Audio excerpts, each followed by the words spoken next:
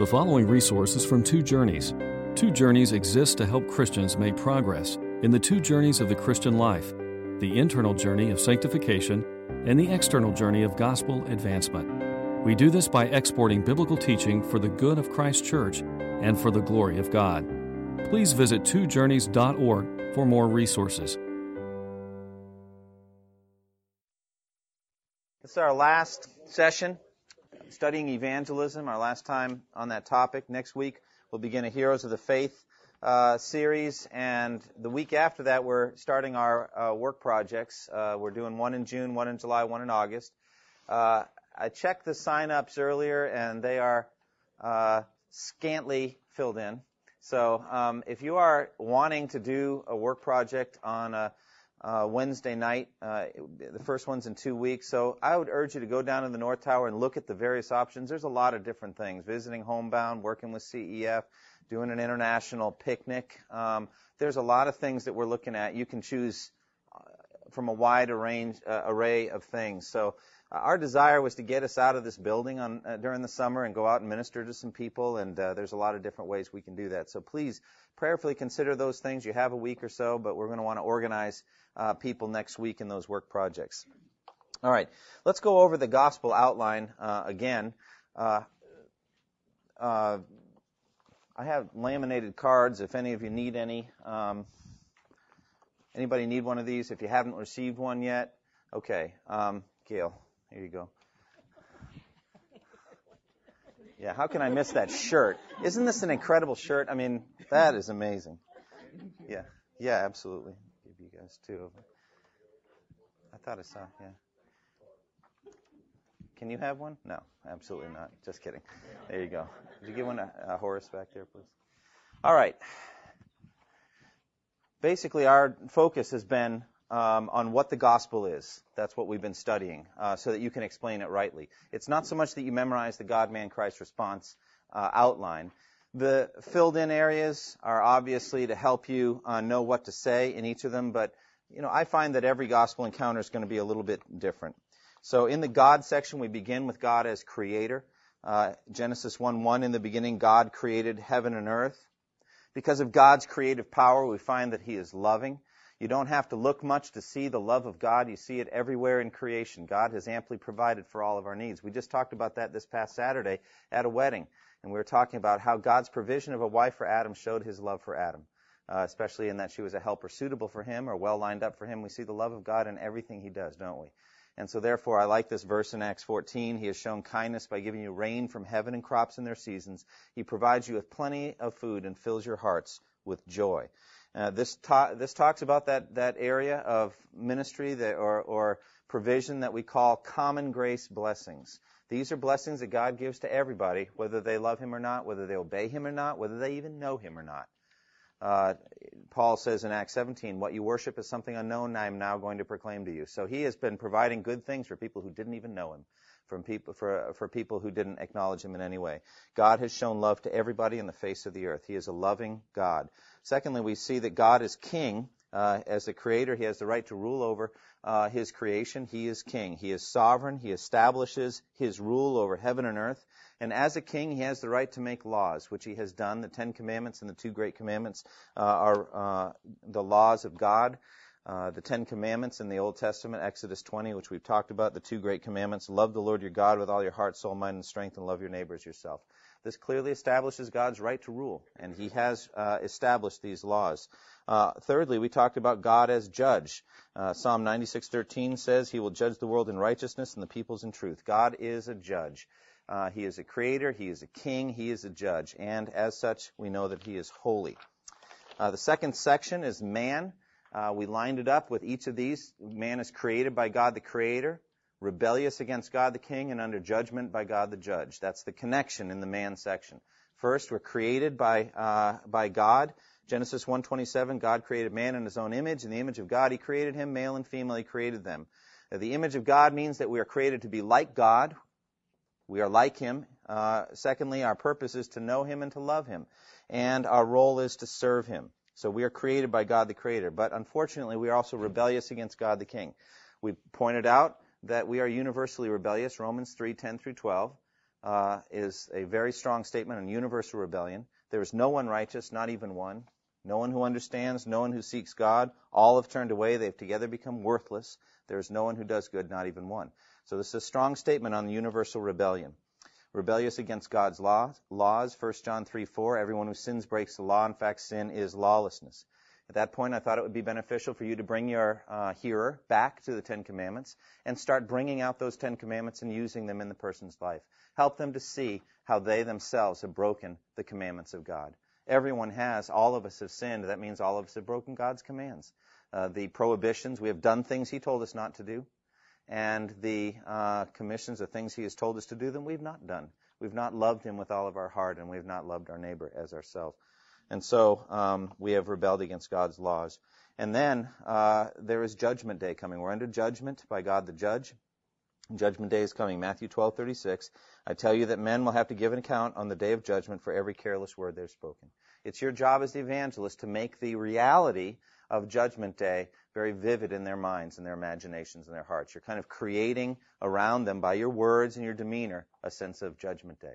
There's no point whatsoever in using humor. There's nothing funny about it. It is a day of darkness, not light, it says in the book of Amos. It's a serious day, a day in which there'll be great sorrow and grief, and for some, wailing and gnashing of teeth. Yes? Do other major religions have the concept of Judgment Day? I guess, I don't know if Islam does. I mean, certainly. Well, Islam has a heaven and hell. My sense of Islam, I'm not an expert Islamic scholar, but my feeling is that they really elevate the sovereignty of Allah rather than so much the justice of Allah. And so basically, this is the whole problem I have with Islam, is that there's no atoning sacrifice. How does the justice of Allah get demonstrated in the ones He shows mercy to? Do you hear that? He shows mercy to some. I mean, why would you believe in a religion where everybody goes to hell? I mean, I would choose a different religion. All right, what's the point? Whether you believe it or not, you're going to hell, and so forth. You know, my feeling is at that point, just find the best meal you like and live wherever you want, because you're going to hell at the end. My feeling is that is not Islam. There clearly are some people that will be the faithful, the obedient, the submissive ones. All right, but they sin, they acknowledge it. The question is, how does Allah demonstrate His justice in their case? There's no atoning sacrifice. There's no cross. He's just sovereignly merciful to them. Well, I think that makes Him unjust. Do you see that? In that He just overlooks their sin and sends them to paradise, etc. But so I can't answer your question. I don't know about all the religions, but I do know that there is a Judgment Day. And you know, the funny thing is, they know it too. The people you're talking to, they feel it inside their hearts. I mean, you hear the story about Hitler's suicide in his bunker. You think, that can't be it. There's got to be something after that. What a wicked man. Just because he put a bullet in his brain, it's over? No. It's not over. There's a Judgment Day. And they know it. You sense it inside your heart. You know that God's righteous judgment is against all who do wrong. The problem is that we all do wrong. Now, the judgment penalty, Romans 6:23, the wages of sin is death. I've said before, I think it's beneficial to talk about death, that there's a physical death, but then there's a spiritual death, the two deaths, etc. So that's the man section. God, man, third section is Christ. Christ is God's provision for our sin. Christ is Savior. It says in Matthew 1:21, you'll give Him the name Jesus because He will save His people from their sins. We talked about how it's essential to give the biography of Christ. You need to talk about what Christ has done. First of all, who He is, what He did on the cross, etc. Who He is, He's the God-man. John 1:1, in the beginning was the Word, and the Word was with God, and the Word was God. John 1:14, the Word became flesh and made His dwelling among us, etc. He is the God-man, incarnation. Secondly, the miracles that Jesus did. Matthew 11:5, it says, the blind receive sight, the lame walk, those who have leprosy are cured, the deaf hear, the dead are raised, the good news is preached to the poor. Or you could talk about John 20:30, which says, Jesus did many other miraculous signs in the presence of His disciples, which are not recorded in this book. But these are written that you may believe that Jesus is the Christ, the Son of God, and believing you may have life in His name. You know, it's important that you study the details of a text like that. These are written refers to what? It refers to the miracles that John wrote about, the 7 signs. You know, the changing of the water into wine and the feeding of the 5,000, the raising of the nobleman's son, the walking on the water. All of those things, the 7 signs, the healing of the man born blind, Lazarus, those are 7 miracles that John shows. Those miracle accounts are written so that you may believe. That shows that the writing down of Jesus' miracles is a basis, a valid basis of saving faith. Therefore, you ought to talk about the miracles. You ought to talk about the great things that Jesus did. There are good reasons to believe that Jesus is Savior, his miracles. And his sinlessness. 1 Peter 2:22, he committed no sin, nor is any deceit in his mouth. Secondly, of course, not just Jesus' supernatural life, but we have to talk about his substitutionary death. 1 Peter 2:24 says, he himself bore our sins in his body on the tree. And 2 Corinthians 5:21, God made him who had no sin to be sin for us, so that in him we might become the righteousness of God. So we have to talk about that substitutionary aspect, the exchange. This is all review. You should know this by now. Thirdly, we want to talk about Jesus' saving resurrection, 1 Corinthians 15. What I received, I passed on to you as of first importance, that Christ died for our sins according to the Scriptures, that he was buried, that he was raised on the third day according to the Scriptures, and that he appeared to Peter and then to the 12. And then finally, his salvation gifts. He offers total forgiveness of sins and eternal life. Now, last week we began to talk about the response section. It is important for people to respond. They can't just say, that's very interesting. Thank you for sharing. All right? There has to be some kind of response. They have to respond to the gospel, and it's your job as evangelists to tell them how they ought to respond. But you can't make them respond. You can't produce the response in them.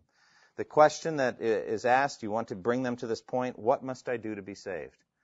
That's been your job. Up to that point, God, man, Christ brings you to the point where they are able to see a problem and to see that there's a solution, but they need to connect to it. What must I do to be saved?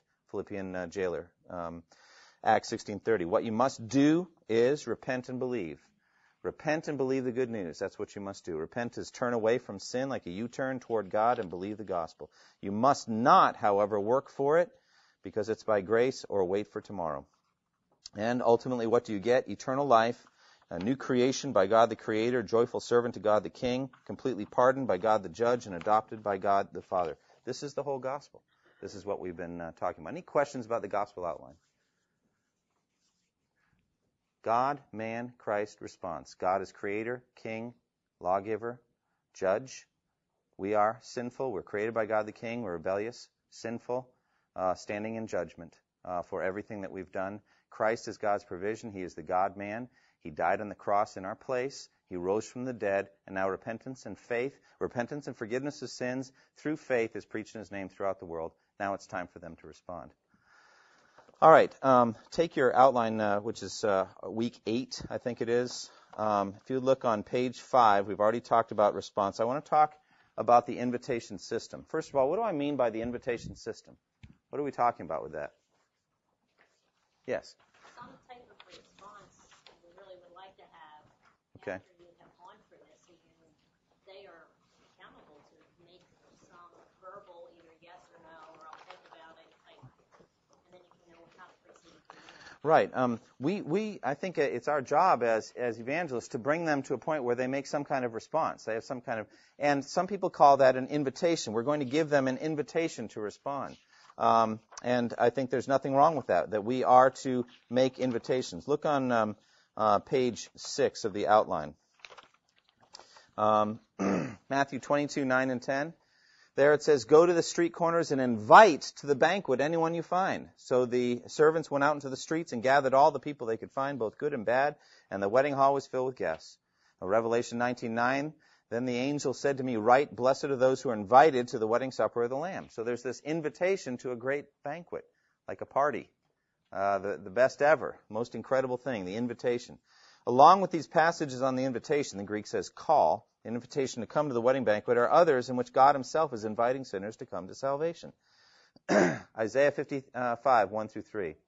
Come, all you who are thirsty, come to the waters. And you who have no money, come, buy and eat. Come, buy wine and milk without money and without cost. Why spend money on what is not bread, and your labor on what does not satisfy? Listen to me, and eat what is good, and your soul will delight in the richest of fare. Give ear and come to me. Hear me, that your soul may live. Do you see all those? It's imploring, the Heavenly Father imploring. In Isaiah 55, come to the waters. Those things don't satisfy. Come, buy and eat without money and without cost. There's an invitation there, an imploring by God. He does it earlier in Isaiah 1 when he says, come now, let us reason together. Though your sins are scarlet, they shall be white as snow. Though they are red as crimson, they shall be like wool. See, that there's an invitation. Or in John 7:37, this is a very good example of Jesus giving an invitation. On the last and greatest day of the feast, Jesus stood and said in a loud voice, "If anyone is thirsty, let him come to me and drink." Isn't that marvelous? You get the picture of Jesus up on a raised dais or standing up on a chair or something like that. He wants everyone to hear. He's like the picture of wisdom crying aloud in the streets in Proverbs 9. You know, he wants everyone to hear him. You remember the situation in John 7 where his brothers wanted him to go up to the feast, and he says, "I'm not going." Remember? And they don't understand. They think, no one who wants to become a public figure acts like this. What are you doing? This is it. This is one of the big times. Why would you not go up? And it says, for even his own brothers did not believe in him. That's such a telling statement. If you think you can give Jesus advice on how to do his ministry, you don't believe in him, at least not the way you should. He doesn't need any advice from his brothers on how to manage his messianic ministry. All right? He knows exactly what he's doing. And so he comes in secret almost. He just comes in along with everyone else, and no one knows who he is. But on the last and greatest day of the feast, he stands up and in a very vocal and open way, he says, "If you're thirsty, come to me and drink." Amazing how Christ-centered was Christ's teaching. He's very centered on himself. If you're thirsty, I am your answer. I am your solution. That's what he does. So that's a clear invitation. Or then Matthew 11:28-30. Where he says, "Come to me, all you who are weary and burdened, and I will give you rest. Take my yoke upon you and learn from me. For I am gentle and humble in heart, and you will find rest for your souls. For my yoke is easy and my burden is light." That's an invitation given by Christ. And then Revelation 22:17. "The Spirit and the bride say, 'Come.' And let him who hears say, 'Come.' Whoever is thirsty, let him come. And whoever wishes, let him take the free gift of the water of life." So that's clear invitation. By the way, in Revelation 22:17, who's giving the invitation? The Spirit and the bride. Who's the bride? The church of Jesus Christ. And so the church of Jesus Christ, together with the Holy Spirit, the third person in the Trinity, are saying what? Come to Christ. Come to salvation. That's an invitation, isn't it? There's a sense of that appeal reaching out. We should, in concert with these scriptures, invite our hearer to repent and trust Christ. We should wait for them to respond to that invitation. This is indeed a moment of eternal consequence. What will they say? However, it is good to remember that Whitefield had his doctrine straight when he stated that no one can respond to this invitation unless God works it in them by his Spirit. This is exactly what Jesus meant to communicate when he concluded that parable on the general invitation to the wedding banquet with these words, Matthew 22:14. "Many are called, but few are chosen." Okay? So there's a general call that goes out. If I stand up on a chair in the mall until they throw me out, it is private property after all. But if I stand and say, "Anyone's thirsty, let him come to Jesus and drink," whatever, that's a general invitation. Some elect might hear it and they'll respond. Some chosen people may respond. Most won't, including the security guards. All right? Maybe some of the security guards will be saved. All right? But the fact of the matter is, there's a wide, broad, physical invitation that goes on all the time, all over the world. Many are called, but only few are chosen. So I believe that there's two calls. There's the audible, physical call that goes out by the evangelist, and then there's the what some call irresistible or effectual or sovereign call of the Holy Spirit within, in the sound waves of the gospel given by the human messenger. And so God also calls, and he gets whoever he calls. That's a wonderful thing. Now, nowadays we have something called, however, the invitation system. Now, when we talk about the system, it implies a certain technique, all right? A certain schema, a certain plan or strategy whereby you can get people to respond to the gospel. Now, that is different than giving an invitation, you see. It's different. The invitation system, we invite sinners to come forward, to walk down an aisle at church in front of the building as a demonstration of their desire to follow Christ. We tend to think if many people come forward, the Spirit has been working mightily. And if no one comes forward, the Spirit has not been working at all. We couple this with other outward signs like signing a commitment card, praying the sinner's prayer, more on that in a moment, giving a testimony of conversion, etc. All of these outward acts may be evidences of God's work in their souls, or it may not be. It is no proof either way if someone does these outward visible acts or if they do not. Do you understand that? It's no proof either way. If you have 160 people come forward, does that mean 160 people will be going to heaven as a result? We don't have any idea. We don't know. because people come forward, they do all kinds of things, and that doesn't mean they're genuinely saved. However, we believe that God can use those things. I don't think there's anything necessarily wrong with it. Occasionally I give invitations. I will ask people to get up and move somewhere, etc. I don't have a problem with that. But there are some dangers to it, and the one thing that bothers me is a sense of technique. In other words, if your tone of voice is just right, if you get the music just right, if there's enough kind of feeling in the room that you can get somebody to be converted. And that's a trouble that I have. The invitation system, the precursor to it, I think, was invented by Charles Finney in the 1830s. And since then, it's been popularized by many revivalist preachers such as D.L. Moody, Billy Sunday, Billy Graham. Before this approach, people were justified through simple faith in Christ without ever coming forward in any service. Martin Luther never came forward anywhere. He did go a lot of places, though. He was moving all the time. But he came forward at the Diet of Worms and defended justification by faith alone. But they didn't have that system. Started with Finney's anxious bench. You ever heard about this? The anxious bench is where people who are anxious about their souls would come and sit, and they would be anxious on the bench. All right? And they'd be concerned about their soul. All right? And then someone would come and pray with them and talk to them about their soul. They might be weeping. They might be kneeling down. But they were to get up out of their seat and come sit on the mourner's bench or on the anxious bench.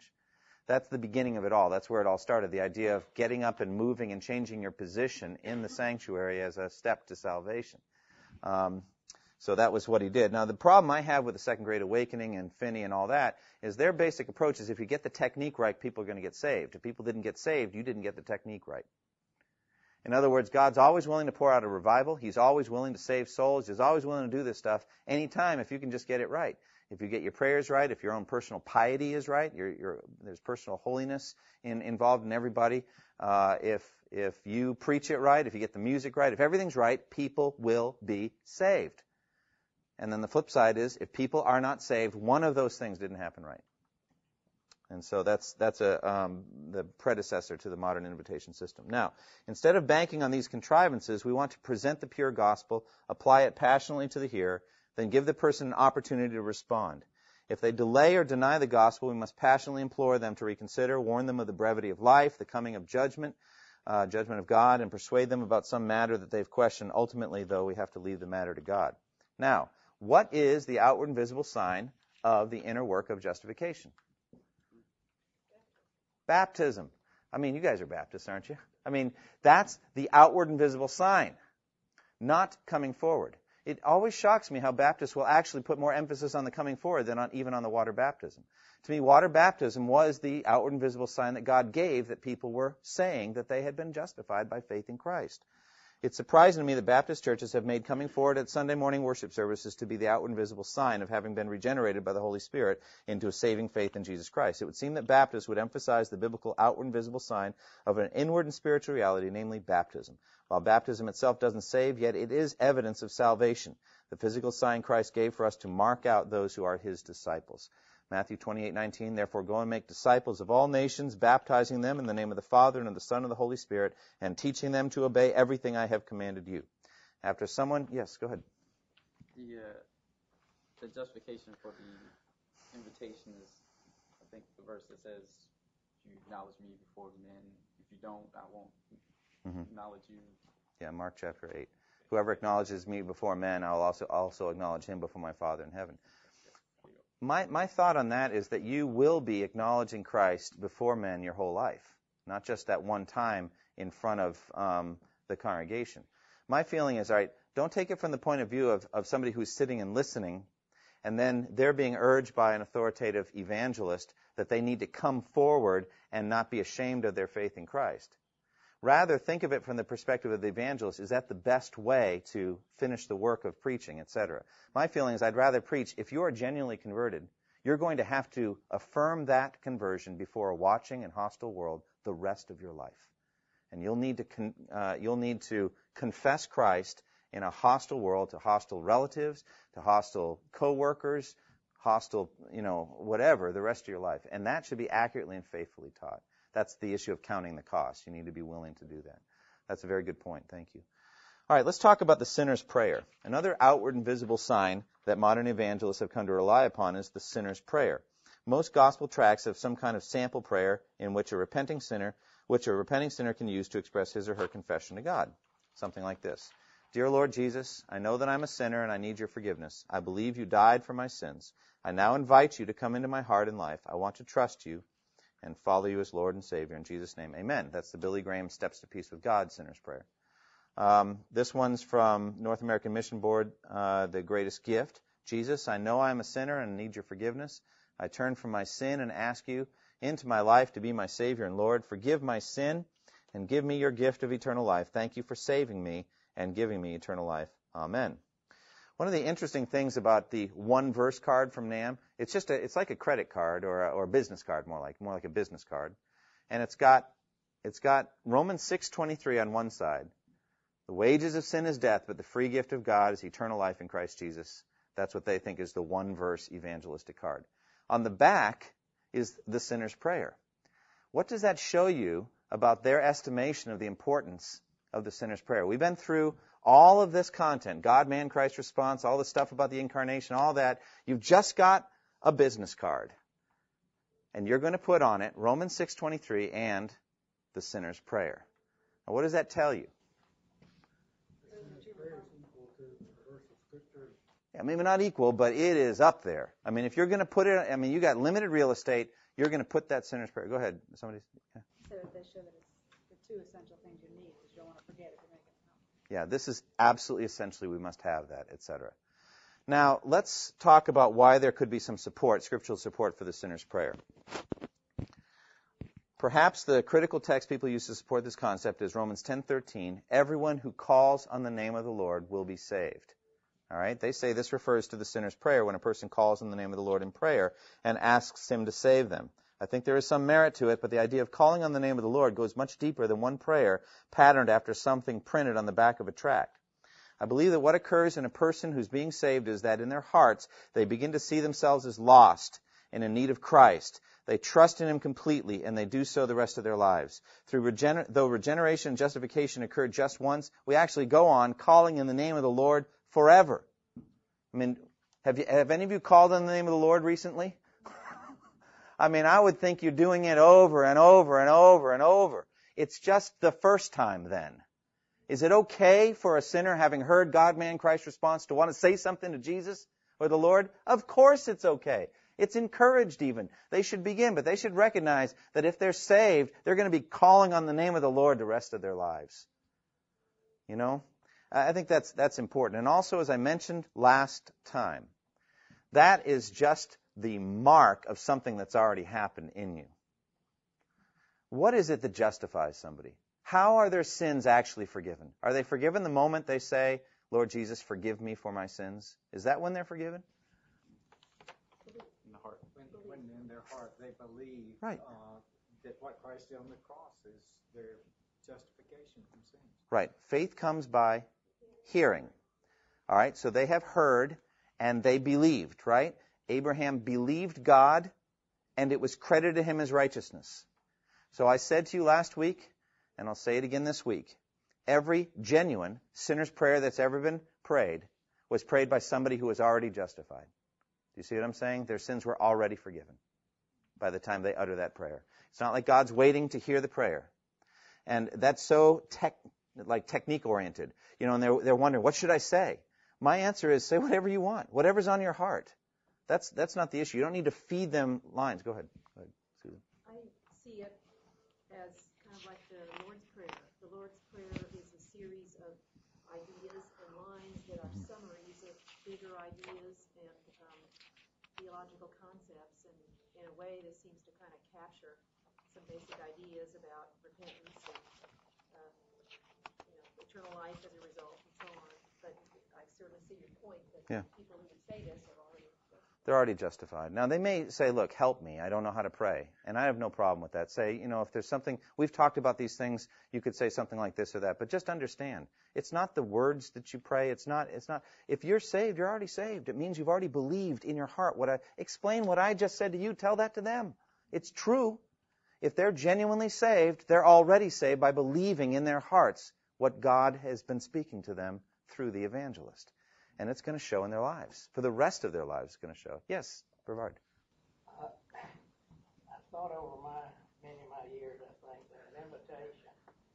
First, I do believe in an invitation. Mhm. And I think that an invitation, of course, you're not saying that it's not applicable to, say, someone who wants to rededicate their lives. Mhm.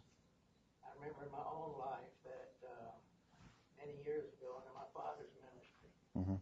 I made a public commitment Mhm. to go to the mission field. For some reason, God hadn't got me there, that I'm doing some mission work here. Mhm. So I don't blame God for that, but I think there are several good reasons to have an invitation. Sometimes people are just so burdened down, they want to come down and talk to the preacher, Sure. get some of this burden, get some help on this. I believe in that, and as a matter of fact, we've talked about that. We have some logistical issues. We have to find a place to put the orchestra, because I would like actually a lot of places for people to pray. But anyway, keep going. Keep going. Well, I guess it really concerns me a lot. You probably know this, that we don't have an invitation, and I feel like, just as you have said, that out in that big congregation are some who are regenerated, we may never see them again. That's right. They Well, need some help, and I just can't think that outstanding preachers like Billy Graham, I don't think you would say he's wrong by giving a huge invitation, but I think he's been right. Right, and first of all, it isn't true that there isn't an invitation in our service. Actually, I think it would be wrong for me to get up and preach for 40 minutes to a mixed crowd and not be consistently inviting people to respond by faith in Christ. What I'm not necessarily asking them to do is to get up from their pew and walk 40 feet forward to the front of the sanctuary. And I think anybody that says you must do that, I want to say, where does the must come from? Scripturally, where are you going to find that? If I think it's helpful to do that, I'll do it. I'm not locked in and bound by it. I haven't entirely gotten rid of it, and actually I'd like to see more praying going on in our church. You know how, and we're going to do that this Sunday, we're going to send out mission teams, two of them, and we're going to invite people to come up and come forward and put their hands on people and pray for them, as we've done many other times. I think that's beneficial. And so I think, Brevard, actually, I think what you're describing is beneficial as well. What I am denying, though, is that it's essential, that you must have it. And I think that anybody who would argue that it's essential and that you have to have it has no scriptural support to do that. You've got to look at Romans and find out how it is that someone genuinely gets saved. But anyway, let's keep going. We have so much to cover tonight, and anyway, I don't think there's anything wrong with that. But as I talked about last week, as my dear friend Andre got saved, you remember that? Were you all here? You remember when I put my hand on his shoulder and all that? All right, not yet, okay? I'll let you know, all right? I just can't stand that whole technique thing. C.S. Lovett's thing on soul winning. Put your hand on his shoulder, press down lightly, bow in a commanding voice, and repeat after me. Now's your time, okay? That's psychology. We don't need that. You don't need that. It's the Word of God and the Holy Spirit that convicts somebody.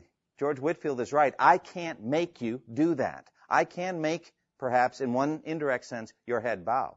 I can even, in some compelling sense, make you repeat prayers after me, but I can't make you believe them, and I cannot justify you. That's God's work, yes? I think the key is we cannot make a heart of stone into a heart of flesh. No, we can't. No, you can't. That is so true. We're talking about creation of new life. Who has the power to do that? God does. And God's not looking for a technique. I mean, it's not like Ali Baba and the 40 Thieves where you're in the cave and you can't remember the words. It's like, I'll never get out of here. What is it? Open sassafras, open Thyatira. You can't remember. And until you get the words right, no, it's got nothing to do with that. He's searching the heart. He knows faith.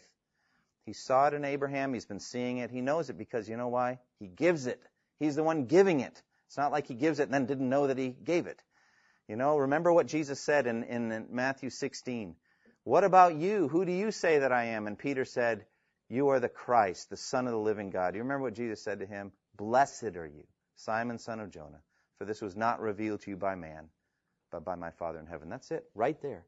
That's how someone gets saved. God reveals it to them. But I believe he reveals it through the human agency of the preaching of the gospel. It's while it's going on, the eyes are open. Remember Cornelius in Acts 10. It's while the gospel is being preached, the Holy Spirit fell. And they're listening, and then they just believe. God opens their hearts. It's just such a beautiful thing. All right. Yes, go ahead, Landis. Say quickly, it seems like in some cases I've seen people just seem to have confidence in their salvation they can tell you the night they walked up in a Billy Graham crusade and prayed the sinner's prayer. But it seems like that's the confidence of their salvation rather than believing the gospel. I don't hear that in their testimony. That's right. We're going to talk in a minute about what are some valid grounds of assurance. I came forward at the Billy Graham, revival. If that's all you've got, I fear for you. Yeah, go ahead. But in a sense, that's a cultural issue. You go somewhere else and people talk about when they got baptized. It's when they took that outward step. But I'm talking about people that have shown no fruit. In Yeah. fact, if I were to know their heart, which I don't, only God does, I would say, you're showing no evidence of salvation. But yet they give this as the proof of their salvation, that they, in a certain campaign, came forth and prayed the sinner's prayer. It's a very good point. People also use issues like church membership. I joined the church when I was whatever. Yes, go ahead. Do you encourage people who make a confession to be baptized? Well, yeah, I think it's important for them to understand the next step. But we usually consider that what we call follow-up, etc.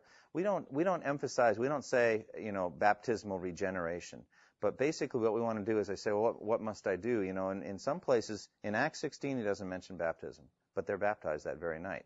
So the answer to the question, what must I do to be saved? Believe in the Lord Jesus, and you will be saved, you and your household. That's the simple answer. And yet, that night, they're baptized. So Paul must have told them about baptism. So what I would want to do is say, let's understand, all right? Baptism. Let's talk about water baptism. And to me, it's connected to the gospel, but it isn't the gospel. I think the thief on the cross proves us that. Paul says it quite directly in 1 Corinthians 1. The Lord did not send me to baptize, but to preach the gospel. Therefore, he separates the two. The gospel and baptism are two different things, but they're closely related. I think the significance of baptism is this, that it's a simple thing that anybody can do. It's a simple mark of whether you've submitted your life to the King. Let's go back to our gospel outline.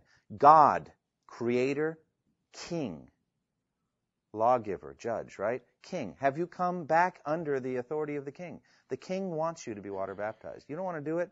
That's big. If you are able to do it and you don't want to do it, that's big. The thief on the cross, he couldn't do it. Do you think if Jesus had said you need to be water baptized and he had had the opportunity, would he have done it? Oh, absolutely he would have. The Ethiopian eunuch did it right away. I don't believe in a long delay after somebody's given a creditable profession of faith. All right, now, what about assurance of salvation? They get done praying the sinner's prayer, or whatever it is you do with them. They listen, they give you some testimony. I believe. Tears are coming down their face. They say, I believe everything you said. I want to be a Christian. Am I a Christian? Are my sins forgiven? They want some assurance. What do? Is that your job? Should you tell them, I want you to know you are definitely going to go to heaven? Joyce, you're saying no. That seems kind of cold. Well, what should we do at that moment? I think you need to direct them to Scripture, to start studying Scripture, make sure they get involved in the Bible-believing church. So things that are going to show is that they are going to have a hunger for the Word, and they're going to begin to get convicted about sin. And they're going to want to begin to have a consistent prayer life. So Absolutely. It's just like the floodgates begin to open, and things begin to pour out that they probably won't even realize, well, all of a sudden here's this hunger thing. That's right. Where they read Scripture and it's like, wow, something really, I never saw that before. Yeah. I remember hearing it in Sunday school, every Sunday for how many years, and all of a sudden now I understand what those words mean. Yeah. So those are confirmation that they have. I would say those are confirmation you want to look for in a person that has me. I appreciate you saying that, and we're going to get in a minute on sheet 9, as we're hurrying here, grounds of assurance, like 7, 8, 9 things that they're going to want to see in themselves. And this is just more material, it's more things, but you could do it with follow-up. Say, look for these things in yourself. But one thing I would do with somebody at that moment, they've just got done praying, something's happened, and they want some assurance. Say, I want you to know that if you have genuinely trusted in Christ, and you have genuinely repented from your sins, God's promise is true to you. He's not going to break his promise. He's a promise keeper. He said, anyone who hears my word and believes him who sent me has eternal life and will not be condemned. He's crossed over from death to life. You just give him the scriptures. But you have a conditional in there, if you have genuinely believed, etc. You may even want to talk about the parable of the seed and the soils and say, look, there's some that immediately respond with joy. Time will tell in their case. But, you've listened, you yearn for that. then if I were you, I would follow hard after Christ. Repent and believe every day of your life. Keep walking. But I think what you need to do is tell them, first of all, it's not my job to give you assurance. That is the role of the Holy Spirit. The Spirit, Romans 8:16, the Spirit testifies with our spirits that we are children of God. So what I'm going to do in a minute is give people grounds for assurance. When you start to see these things in your life, your assurance will get stronger and stronger. And we'll talk about what those are in a minute. Okay? Let's see what else there is. Parable of the seed and the soils. Well, look, right here on page 11, there's a whole bunch of them listed. But we'll get to it in study 9 in a minute. But evidence of regeneration, see that? Love for God, love for neighbor. What does that sound like, by the way? What's that? The two great commandments. Oh, what do you know? The Holy Spirit's working obedience to the commands of God in you. Well, that's one of the tests in 1 John. If we know that we have come to know Him, if what? We obey His commands. All right. Love for God, love for neighbor, glad obedience to God's word, discernment over doctrine, hatred of sin, temptations resisted, delight in God's word, godly character traits such as the fruit of the Spirit in Galatians 5, testimony of the indwelling Spirit, good deeds done to those in need, not to pay for sins, but just because they're right to do and delightful, etc. Those are some. Okay? So, assurance. Turn to week 9. This is a great segue right into it. Page 3, week 9, grounds for assurance. Do you see that? Right away. Grounds for assurance. In the last session, we touched on the idea that an evangelist should not so much give assurance of salvation to a hearer based on supposedly the sinner's prayer. That's malpractice. Don't, as soon as they get done praying the sinner's prayer, I want you to know that no matter what, you're going to heaven. I mean, how could you even do that in light of the parable of the seed and the soils? I want you to know, no matter what happens from here on out, you're saved. You're done. It's done. It doesn't work that way. And the Bible frequently speaks in a different way. The Scripture says, rather, that we should test ourselves to see if we're in Christ. 2 Corinthians 13:5. Examine yourselves to see whether you're in the faith. Test yourselves. Do you not realize that Christ Jesus is in you, unless, of course, you fail the test? Well, what are some questions on the test? You might want to know that. I mean, I remember when I was studying for the GRE in Japan, I got a study guidebook that was about 3 inches thick with something like 10 full-blown sample exams. I took 6 of them. Full-blown dress rehearsals. Hours spent practicing for this exam. I want to know the questions. I would like to have known the questions that would be on my test, but they weren't going to do that. But I'd like to at least know what kinds of questions they asked. Whatever there is. All right? And so I got to do the reading comprehension, the math, the logic problems, which were killers. I'll never forget that. The bus problem, like you are the manager of a city bus system, and you've got 3 cities and 14 buses. What is the most efficient? I'm thinking, I can't figure this stuff out. It's a timed exam. All right, what questions would be on this test? It says, examine yourselves to see whether you're in the faith. Test yourselves. Don't you know that you're in Christ? Unless, of course, you fail the test. Well, what kinds of questions? Well, let's start with this one. Love for God as shown by obedience to God's commands. 1 John 2, 3 and 4. We know that we have come to know Him if we obey His commands. The man who says, I know Him, but does not do what He commands, is a liar, and the truth is not in him. I mean, doesn't that answer the free gift of grace thing that you can now, all your sins are forgiven? That means you can live however way you want? That is simply not true. Because if you're genuinely saved, you will yearn to obey God's commands.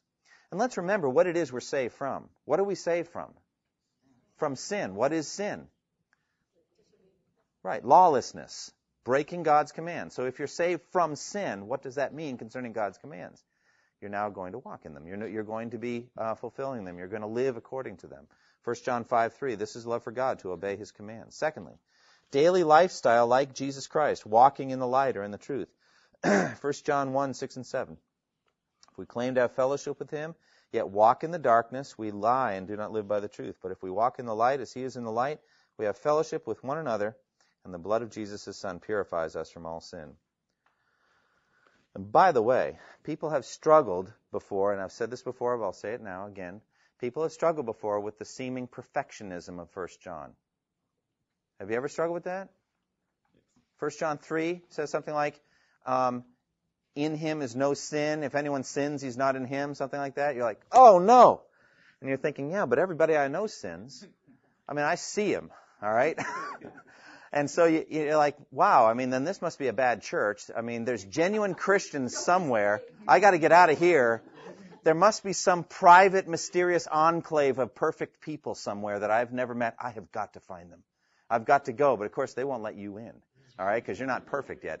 And so there's this whole terror that comes over you as you start reading 1 John, especially in the New American Standard, that just, it just simply translates the simple present in the Greek. NIV uses things like continues in sin, this kind of thing. Try to help you out, at any rate. Interpretive translation. And that's fine. But they wrestle with the perfectionism.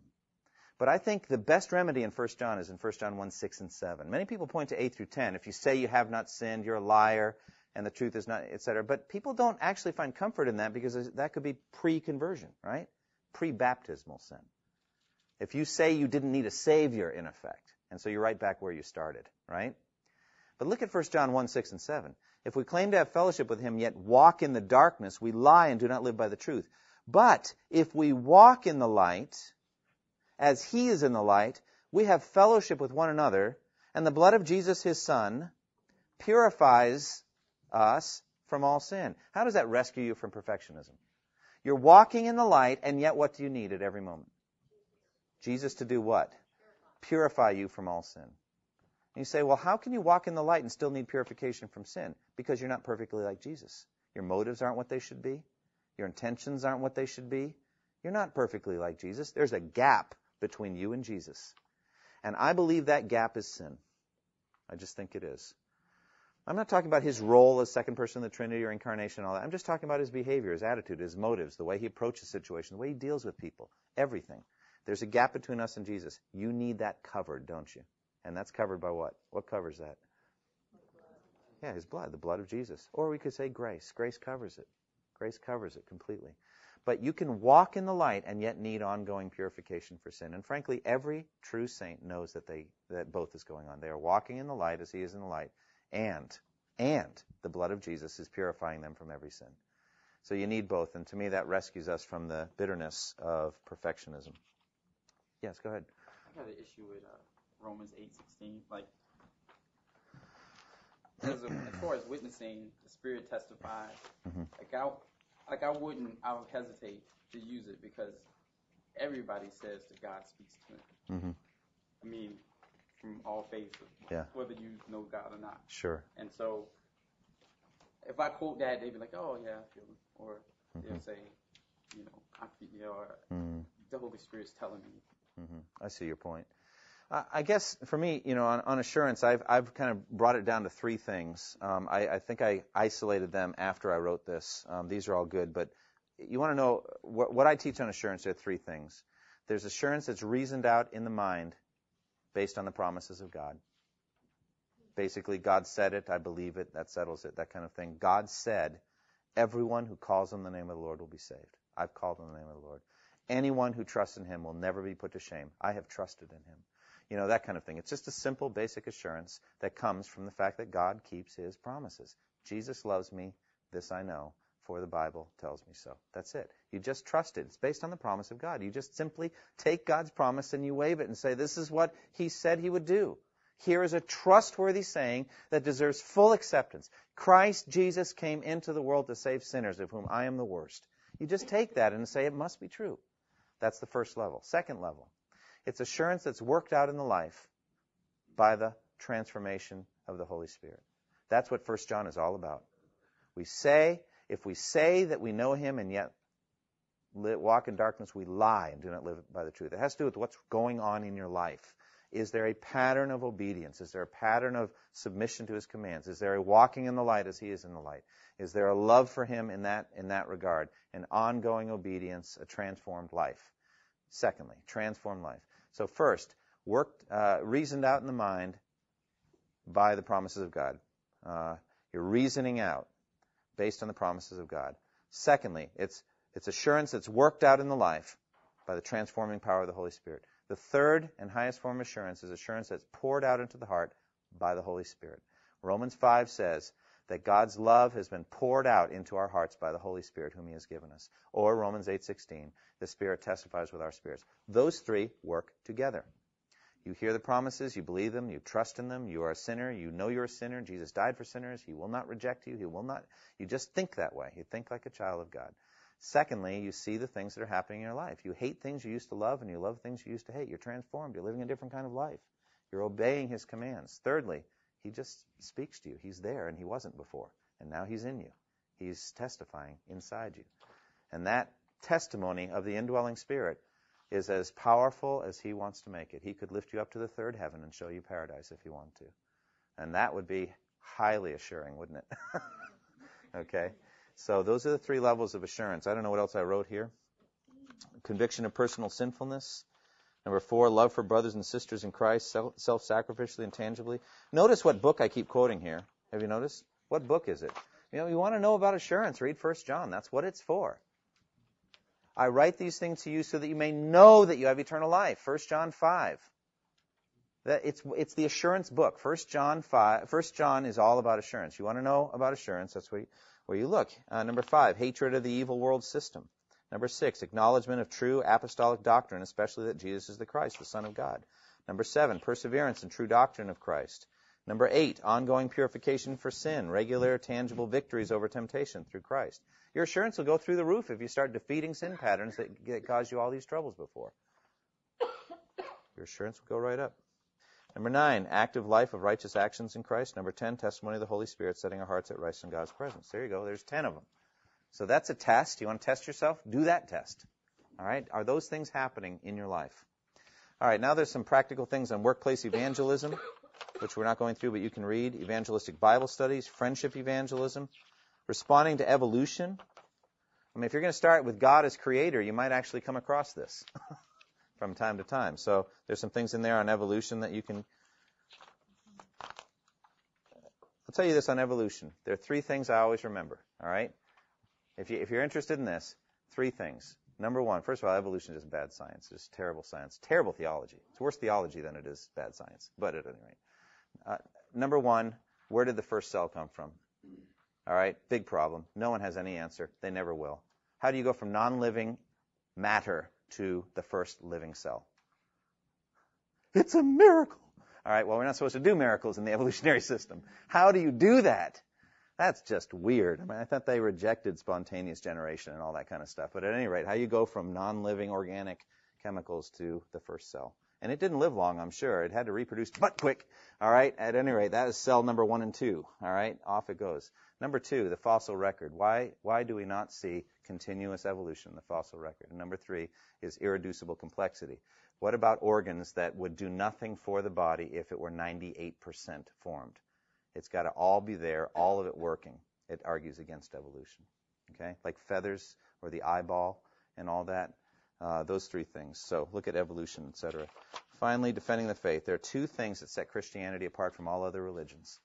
All other religions. And that is the supernatural scriptures and the empty tomb of Jesus Christ. No other religion has it. When anybody talks to you about, all religions are basically the same, whatever. No, we've got supernatural scriptures, the prophecies, all of those things, and we have the empty tomb of Christ. There's no other religion that has those 2 things. Okay? Any questions? Yes? This is probably more, I'm not sure how related it is to evangelism, but it's a question for me that I have. When you look at invitations like what Jesus gave in John 7:37 on the last and greatest day stands up, Right. It says, if anyone's thirsty, let him come and drink. Mm-hmm. And then Matthew 11:28 and 30, inviting everyone. Right. How do I understand those open-ended invitations with his frequent, dictate to his disciples not to tell people that he's the Christ? Well, I think that the commands not to tell people usually have to do with the miracles, and that ties into the motives. Like huge crowds were coming and wanted to make him king by force, remember? So he goes and hides himself. There's a certain pace to his ministry. He didn't want them all coming after him because of the miracles. So I think he tells healed people, don't tell anyone about this, but they go out and tell. And as a result, Mark draws a direct connection. As a result, Jesus could no longer come and go in that town. He had to leave, all right, because it was just such a huge throng. There's just a physical side to it. You know, if there's a huge crowd, like one of those soccer riots or whatever, where, you know, everybody's crushed in it, you can't do anything. And so I think that's why he did it. He also warned them not to tell anyone on the Mount of Transfiguration about what would happen, etc. So he's kind of paying it out and pacing it out. But generally, he's in control of the thing. And by the way, it's not anybody else. It's not his brothers are going to tell him what to do. He'll decide when to get up on a chair and say. It's going to be the last and greatest day of the feast, and then he'll say, come to me and drink. He knows the timing for everything.